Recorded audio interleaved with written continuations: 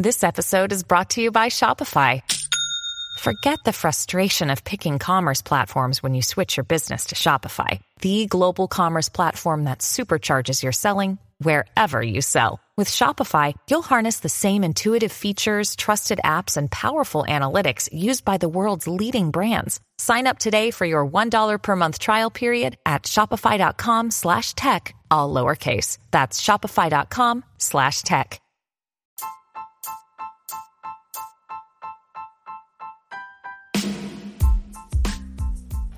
What's up, y'all? This is your host Hussein Nasser from iGeometry Podcast, where we discuss software engineering by example. I hope you guys having a great Memorial Day weekend, and I made a new video on my YouTube channel that I think fits really nicely as a podcast. So I hope you guys enjoy it. This is the differences between GET and POST in details, when you should use an HTTP GET versus an HTTP POST. Hope you enjoy this audio recording. Really, it is a video, but I think it fits really nicely as an audio as well. So enjoy, and I'm gonna see you on the next one.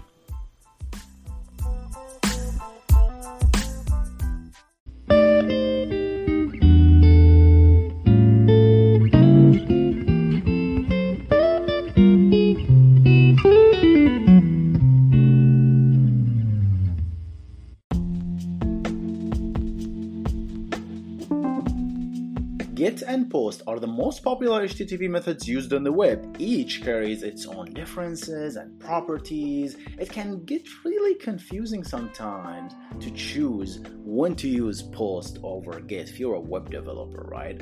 And in this video, we will explain the differences, use cases, and the benefits of using GET versus POST. This is coming up.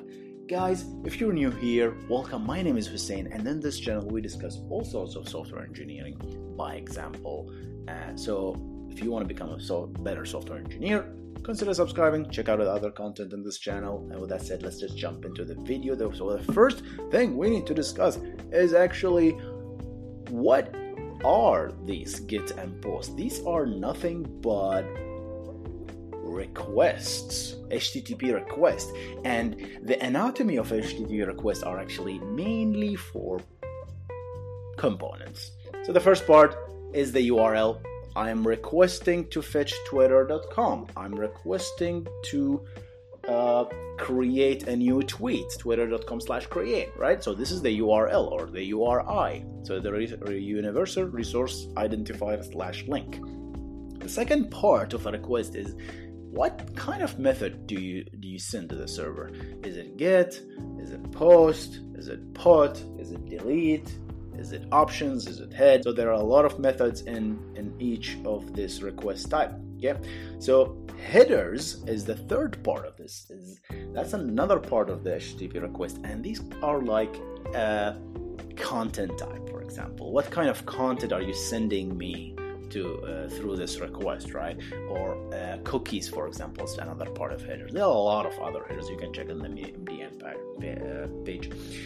Body is the fourth part, and some methods have bodies, some methods don't. And body is actually where the content lie, right? If you want to send me, if you want to upload a file, for example, all this file chopped up and goes into the body, and this is getting sent to the server essentially, right? Some method don't use body. We're going to talk to this in a minute now. So 4-part URL, method type, headers, and body. So memorize those because we're going to use them in the next slide, because we're going to talk about when to use GET versus POST. And there are a lot of properties that we need to talk about in order to really, as a web developer, know what is GET and what is POST. Even a back-end developer needs to know these things, because at one point you're going to build a web server, right? So you're going to configure the web server. You're going to really understand these two things. Okay, so the first thing we're going to do is body. GET does not have a body, right? Versus POST does. So when you try to send data, that means you're limited to how much data you can send to the server through GET requests, right? And to understand this, like, there's the only part that you can send data in is actually the first part we discussed, is the URL, and that's it. So if you want to send request, like GET request, you're querying the server, like google.com, for example. You're going to do a search. Google start adding these URL parameters at the URL, like Q equal the search term, right? And these are the only place you can really send data through GET. Everything goes through the URL. If you want to send information, it goes to the URL. You don't have any body, unfortunately. Post, on the other hand, you can send as much data as you want. You have the entire URL plus the body. So post have body, GET doesn't. Data request limit. Because GET only uses the URL, there is a limit to the URL length, obviously. And that, guys, this is 2048 byte standardly. But at the back end, though, some web servers have more limits on that, right? There's like Tomcat Linux have, I think, 8,000 something, while IIS information, the web server, the Internet Information System web server for Microsoft has this limit, right? 2048. And that's actually accurate limit, I think, in my opinion. Right, so there is a limit to how much data you can send through GET.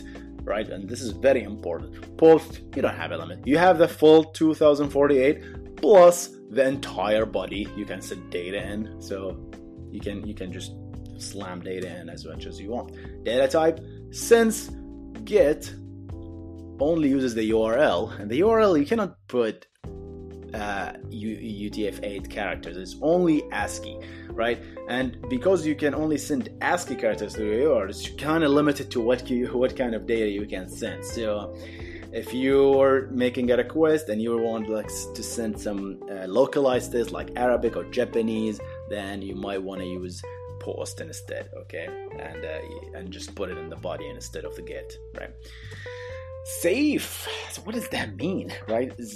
GET is safe and post is not. Okay, what does that mean? So safe is not really what you think here. It's not like unsecure, right? Safe is the definition of a safe HTTP method is a method that does not change the resource that is requested. So, for example, if I go to google.com, I'm not changing that resource. If I am requesting my user profile, right, in Twitter /profile or Instagram, I'm not really changing anything. I didn't update my name or anything. I'm just asking, hey, give me my profile, right? So that is called a safe method. Post, on the other hand, by definition, changes the back end, because post, the definition of post is, hey, I'm gonna post something now. I'm posting a new blog post or creating a new entry, like creating a new to-do list, right? Everything that has to do changing the server, right? So that's a post. That's the definition of post. Obviously, guys, you can break these rules as a developer, but it's good to follow these rules because browsers are built on these rules and they optimize their fetching and caching based on these rules. So if you're not following the rules, your web application will suffer as a performance, right? So GET only reads, post changes, right? That doesn't mean post cannot read. Post also reads, right? And we're going to come to that as well. So safeness, GET is safe, post is not safe because it changes the backend. And that will bring us to our other point, which is idempotency. So what does that word mean? It's a very computer sciencey word. So idempotency is the ability to make multiple requests to the same resource, right, without changing the request. So they are identical. Right. So if I make multiple requests to, like, I can make as many GET requests as possible to my profile and nothing will change, right? It's kind of different than SafeNet. Post, on the other hand, if I make a post request, I'm always changing the backend. I'm, let's say, creating a new to-do list, like /to-do, right? I'm always, every call to post, I'm going to change the backend.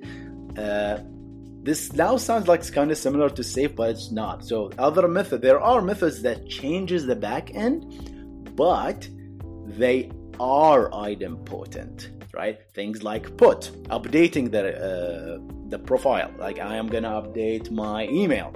So if you send an email, hey, update my profile, so this is my new email. You can send this request as many times as you want, because we're gonna always overwrite your record with the new email, which is the same email. So it is idempotent. It didn't change the resource per se the second time, but it is not safe because this resource has changed. Does that make sense, guys? So there's like a little bit of difference. Ask me in the comments question if you got that. I can explain more. Because of the safeness and idempotency, you can do caching and prefetching. So let's explain this too. Caching is the ability for the browser to keep responses coming back from the server without making another request. And this is the very popular thing is e-tags. I'm going to reference a video here that we made, a full videos on e-tags and how they work. But essentially, in a nutshell, TLDR is you're going to make a request. If you make a request to a server and that resource returns the profile, for example, right? And the server returns some sort of an MD5 or a hash or a SHA, and the client keeps that SHA, keeps that tag, and then what does it do is, like, with every request to the same resource, like to the same profile, for example, it sends that, hey, that's the last hash that I got from you, server. Tell me if it changed. If it changed, return a 200 OK, and I'm gonna and return the whole content for me. If it didn't, just return a 304 code, and I'll know. And 304 code means content not modified. And if the moment it does that, the client knows, oh, cool, I'm gonna use the cached version. So that's caching in a very nutshell, right? But again, check out that video to know more about caching. Prefetching is the ability of especially with images, like the browser makes smart choices that there are like the browser, especially with scrolling, right? So I can prefetch some of these resources and keep them on the server. Like, this is without the client actually making these requests. The browser makes the decision to prefetch these things and keep them locally, especially with images. When you scroll down, we only load images that we really need to see, and the browser will make a decision to prefetch only things that the user will absolutely need. Right? Obviously, caching and prefetching are perfect for those, because again, it comes back to the safeness and idempotency, right? Caching, because it's safe, I can make a GET request and cache that, right? With POST, you can never cache that, right? Imagine like sending a POST request to change your profile, and this gets request and get cached. So the next time you update your profile, you don't get anything because, hey, I just cached your POST request. You just made the same request again. I'm not gonna change that. No, go ahead and update my profile. I need to set my privacy to, I want to make my account private. Please do make my account private, but you just did. I don't care, right? So some requests cannot be cached. Some requests cannot prefetch. Imagine images are postable. Oh my God, you'll have the worst web experience ever. Bookmarkable. I guess this point comes back to this thing, right? Which is the data request limit. Remember, guys, all the GET requests get sent through the URL. So you're gonna have a long URL with a long set of parameters, and you've seen those, guys, right? So if you copy that URL, bookmark it, and then visit it later, you're gonna get to the same page, more or less, right? And the reason is because the GET, everything is in the URL. There is nothing in the body. So everyone sees this URL, and the browser can just take the entire URL. You can make short URL. You can make tiny URLs out of them. Because of this property, because of GitHub, it puts all the data in the URL, and this is kind of powerful. It has its limits, obviously, of this 2048, but it allows you to bookmark them. It allows you to add them to history. It allows you to keep those, make them short URLs and visit them later. So these are the ability of the gets. And another point I wanted just make just before we will move on here. When you go to any browser, www.google.com, and you hit enter, this is always a GET request. Almost all clients, all users just most of the time make GET requests, because if you click on a link, it's a GET. If you click on a link, hyperlink, that's a GET request. If you visit a page, it's a GET request. If you click on a button that executes JavaScript, that might be a post. You need to really look at the network and see how it goes. But most users make GET requests in general. Okay, so GET are bookmarkable, post obviously are not. You cannot bookmark the URL of for example, transferring a bank, right? You just transfer money, that's a post request because you made a change, right? So that's why when you go to your bank and you say, hey, I want to transfer money, and you go hit back, the browser says, by the way, you want to rerun this post request, which is like kind of transferring the money. So if post requests were idempotent and the browser just send it again, you're gonna run out of money, guys, because the browser will just send the same post request and you will transfer the money twice. That is horrible, right? That's why post, you really need to be careful with post. Okay, security, I added a question mark. I'm really on the fence because of this, but essentially GET is not secure, not because post is secured, not at all. Post is not secure by any means. It's just GET is less secure. I like that term. So it's less secure than post, because if you like make a GET request and you put your password, then guess what, guys? Come back to this one. It will add it to the URL, because GET has no other place than just sticking on the URL. So if you're sending a request with your password in it, then it's going to show up in the URL. It's going to be bookmarked. It's going to be added to your browser history. It's going to be added to your, I don't know if you made it into a tiny URL. Everybody can see this, right? It's very visible. Where post kind of sneak it in the body. So it's not as obvious. It's not in the URL, but a very simple sniff can show you this data. That's why you have to use HTTPS. Okay, guys, I think that's it for us today. But in general, if you want to make GET request versus post, ask yourself these questions.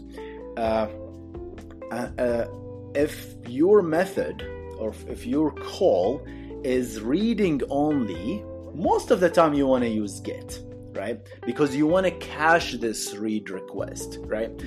But sometimes your GET requests have a lot of parameter, and we have, especially in ArcGIS server and the ArcGIS platform in Esri, there is a lot of methods like trace that takes a huge amount of parameters, like trace, for example. Trace takes a lot of information, like a lot of knobs, a lot of configuration that you can configure your tracing operation, right? So you can specify the version, you can specify, properties, you can specify configuration, input, you can specify a lot of data there. So GET does not fit, this 2048 does not fit, despite this operation being a read operation. So even though it's safe and idempotent, sometimes you cannot use GET, unfortunately, because of the nature of your request. The nature of your request makes you need to send a lot of data to the server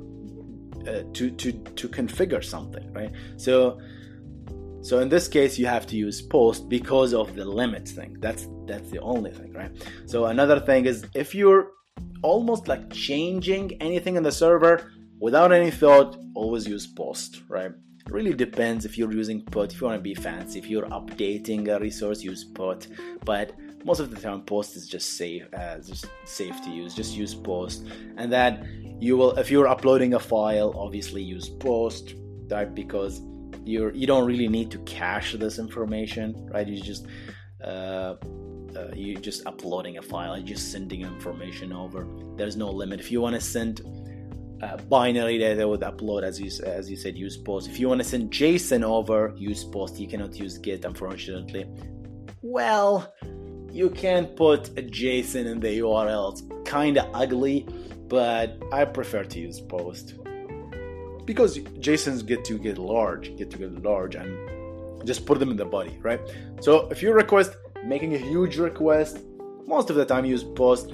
But if you want, you might want to change your API to make it almost cacheable, right? Because caching is good. So if you're sending a lot of information, maybe consider redesigning your API to kind of, break it down into multiple APIs so you can send more information, so you get the benefit of caching and e-tagging and prefetching and all that good stuff, right? Obviously, if you need your people to bookmark a URL, obviously you need to use get. That's YouTube, for example. If you're gonna imagine YouTube without the URLs of the video, you cannot bookmark a URL, or you cannot share it in social media, right? And the YouTube puts the tag of the video in the parameter, and then you've seen it, guys, like youtube.com/ and then I think v equal and some number, right? And that video URL, you can literally, if you're watching this on YouTube, obviously you can see that, and that it has some sort of a ID, and that ID is a get operation. It has to be get operation. There's no other way. If you don't use get, then you cannot share this URL. You cannot put it in social media. People can't get back to it. You cannot bookmark it. You cannot tiny URL it, right? You cannot cache it. Well, caching YouTube is kind of sketchy, but you can cache certain information of the YouTube. Obviously, it depends if it changed or not, as we discussed. But this is in a nutshell, get versus post, guys. So always ask yourself these questions. Does my request have a lot of data? Yes. Use post? No. Probably use get, right? And if it's reading only, most of the time use get. Sometimes you have to use post if you're exceeding that limit. If you're sending a non-ASCII only, you don't have initials, you have to use post. If you're safe, if your request changes the back end of any chance, then use post. If it doesn't, probably use get, right? Again, you're gonna run into this limit of this 2048. You're gonna tread lightly, as Walter White says. So idempotency, obviously, caching and prefetching, bookmarking, and obviously security, which is kind of All right, guys, hope you enjoyed this episode. I am gonna see you in the next one. You guys stay awesome.